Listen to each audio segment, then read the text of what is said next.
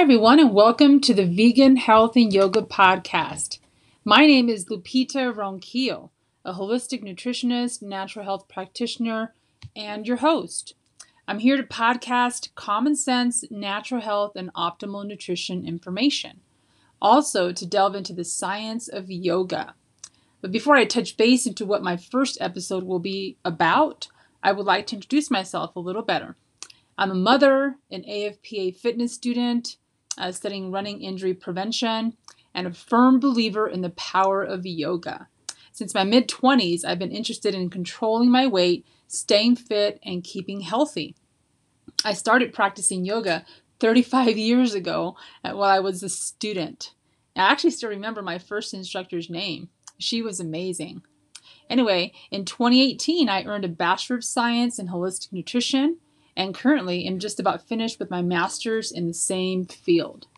I've been plant-based for 10 years, but recently I've been on a mostly raw journey. It's a journey because I'm still discovering ways of eating more raw, which according to most people is not easy, nor satiating or convenient.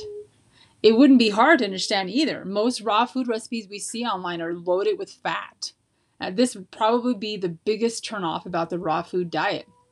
But that's one of the reasons I decided to niche into a mostly raw, low-fat diet, to dispel the myths of a high-carb diet and to dispel the insanity that high amounts of fat, even plant-based fats, are good for you. You may have already noticed through social media that the vegan movement has exploded in recent years. Raw veganism, too, is growing, but not nearly at the rate people are going plant-based. Most who have committed to eating more plants are satisfied with this lifestyle and haven't or won't consider going fully raw. But that's why I'm here, to educate those and many others the importance of getting more raw and why I've been learning how to create more satisfying, high-carb, low-fat raw dishes through low-temperature cooking, dehydrating, sprouting, blending, and all the possible techniques to preserve as many nutrition elements as possible.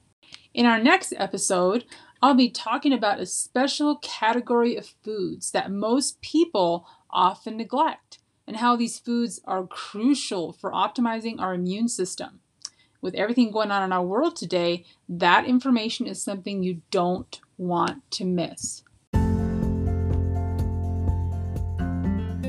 Anyway, thank you so much for listening to my first podcast and introduction in getting to know who I am and where I plan to situate myself in the vast jungle of contradictory health and nutrition advice that we are regularly subjected to on a daily basis. I hope I have interested you in what my message will be about and that you join me in the next podcast. Talk to you later.